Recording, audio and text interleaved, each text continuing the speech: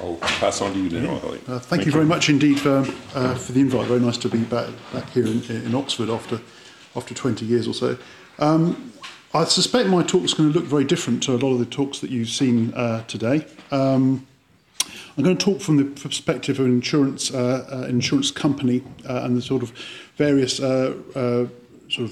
communication of risk that goes on, and not just with consumers, but also with the market as well, which for a lot of my clients is particularly important.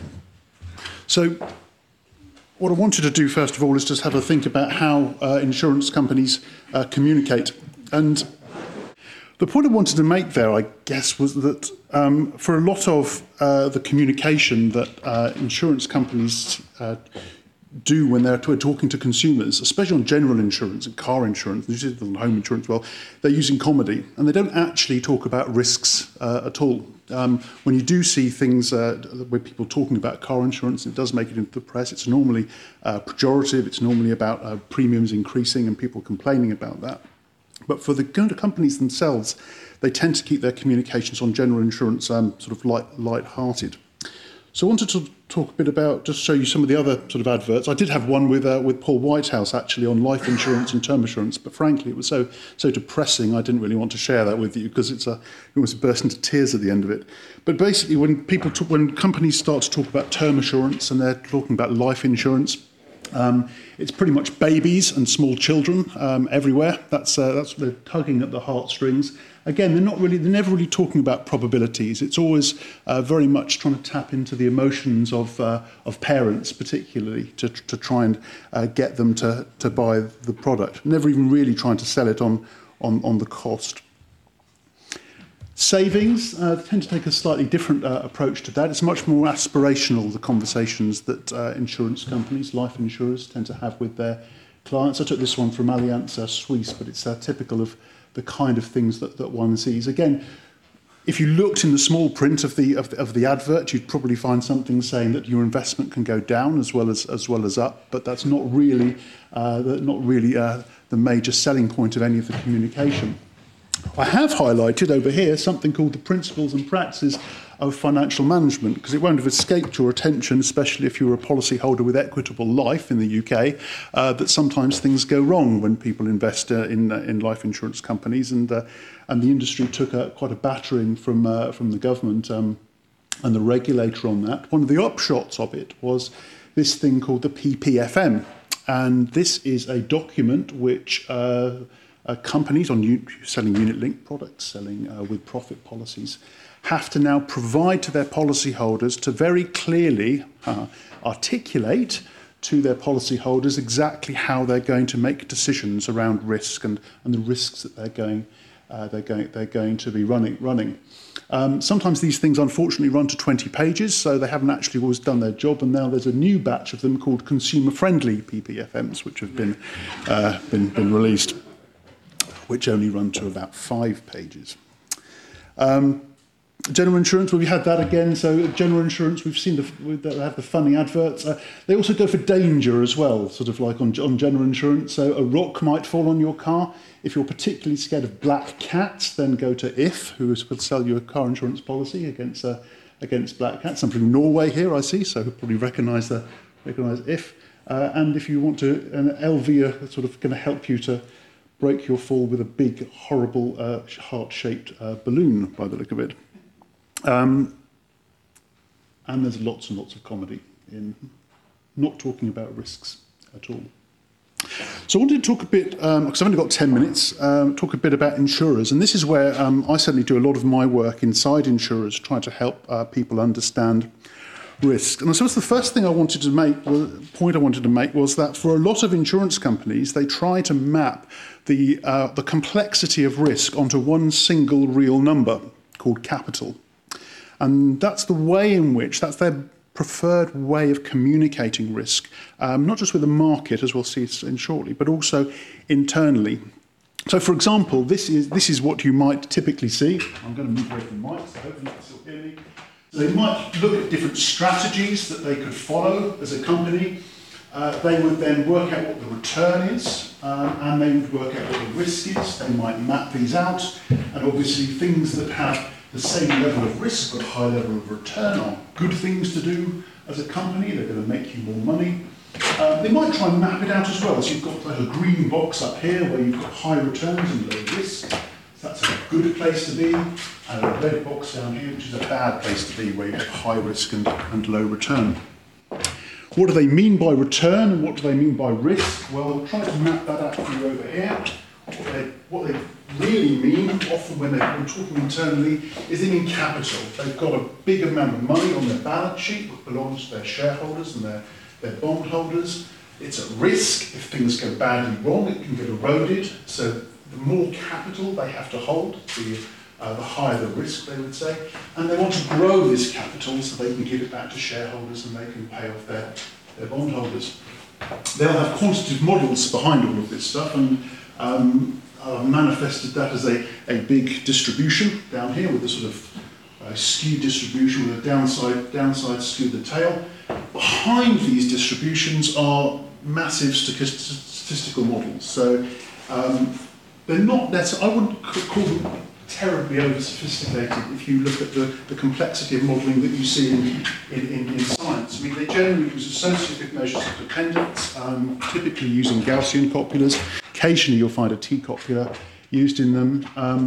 A lot of the challenges that they have is that they don't have an awful lot of data. So if you've done estimates of correlations, you'll know that you need an awful lot of data to get a robust estimate of correlation. You might only have 10 or 15 data points for a lot of the correlations underlying something like that. Things are changing. I want to just highlight two sort of areas of work that that my profession, the actuarial profession, is trying to push forward and help insurers to sort of move into areas that some of you probably already know about, frankly. I mean, I'll put it as new techniques. It's probably not new to some people in this audience, but it is new to people in the financial services sector. So cognitive mapping is a technique that we started to use, especially around operational risk, for example, helping people to understand the complexity of risk in their organisation and the fact that things are linked all over the place. Helping people to understand what are the key events that could happen inside their company that could manifest themselves as quite large risks because they propagate all over the place, and also we often identify gaps in the story. And this sort of cognitive map is often built up with workshops with the company. Moving on from this as well, what we're starting to try and do is to take these cognitive maps, distill them down using graph theory, and then sort of build up Bayesian networks as well. So causal, actually model economic capital, but using causal relationships. So conditional probabilities, which people inside the companies actually relate to much more easily. And particularly boards as well, because boards have got a role now in insurance companies. There's a lot of pressure on them to really understand the complexity of the financial services companies that they're running, which arguably maybe they haven't in the past. If you read the RBS report from the FSA, for example, it was critical of the level of understanding that the board had of all the risks that were being run. So also mention risk culture as well. It's dawning on people in financial services sector that there is such a thing called risk culture within their organisations, and they're now trying to sort of understand what that means for them and measure it, and in some cases change it as well. I wanted to highlight one particular sort of piece of work, which is trying to sort of use something called culture theory, which was developed by Mary Douglas and Michael Thompson, I think, who's one of the developers of this, original developers of this from the IASA, is in the audience today as well. We've been trying to sort of like push this into the industry as well and get people to think about these ideas like culture theory. Often being able to engage people like Gillian Tett. So we had a conference on risk in the summer, and sort of rang up Gillian and asked her, told her what we were doing here and what Michael was doing, and asked her if she'd be interested in coming and talking about that at the at the conference, because she seemed to get the idea that there might be a risk culture issue in financial services. And she very kindly came along to a conference and talked about that. I think there's still there's a way to go to get everyone inside financial services organisations to buy into that. But we're making some progress.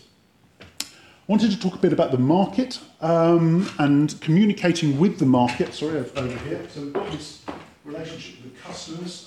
There's various people who communicate into the insurer as well. These are sort of service providers.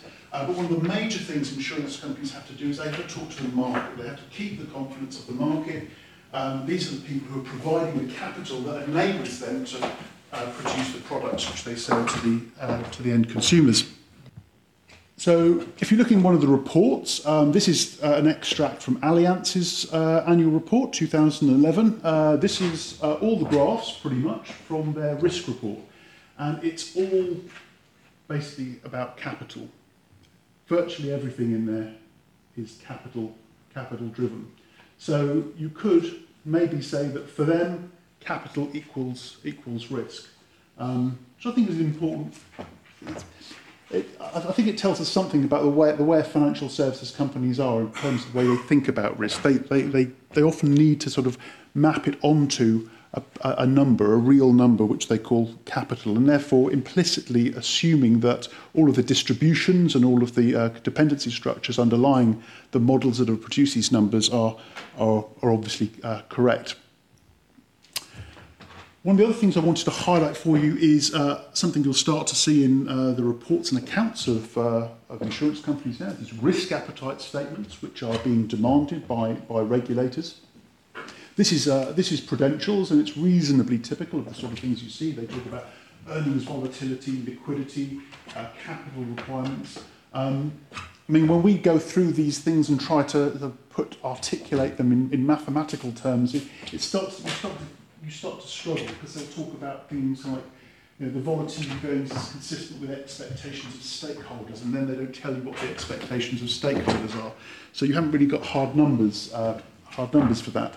I think I'd be very interested to hear people in the audience's views on sort of just how tight or loose the wording that's used here is, because it sounds like you've got a lot more experience of dissecting language around risk than we probably have. I wanted to briefly touch on regulator as well, because the communication with the regulator for financial services companies and insurers in particular is very important. Keeping their confidence is very important. There's something called Solvency II, which it's kind of the little brother, if you like, of Basel III. Occasionally pops its head up in the FT, but doesn't really get a mention that often. It's seen as a rather dull version of Basel III, frankly. But one of the things it does do, and I think it's worth mentioning, is it's starting to try and embed the risk strategy right at the very heart of the way that insurance companies work. And this is a diagram that we use with companies to show the flow of information, the flow of risk information around the organisation. These authors things. This is if you like it's a 100-page document trying to articulate exactly all the different risks which the company is exposed to, and that's supposed to be shared with the regulator. There are various external reports, which I haven't put any slides up on that, because frankly they're just pages and pages of tables of numbers, and they're not terribly insightful unless you've got a very big computer and can go and analyse them. So that's my summary. In summary, if we think about risk communication for insurance companies, there's an angle around policyholder communication and how people sell risk protection, often not really talking about probabilities and using devices like comedy to circumvent it. There is a thing about communicating risk mid-policy, like those PPFM statements, for example. There's a lot around internal communication, and that's where a particularly active area with insurance companies at the moment, just making sure that everyone in the organisation really understands what the risks are, and moving away from this idea that economic capital is all there is to risk. Talked a bit about communicating with the market as well, and pointed out a lot of that communication is still very much based on balance sheets and profit and loss metrics, and that the regulators, this is from Europe as well, from the European Commission, is trying to embed risk appetite statements and understanding about risk and communicating of that risk to the wider market within the practices of insurance companies. And that was due to go live in 1st of January 2014, but it does look like it's been delayed for a couple of years now.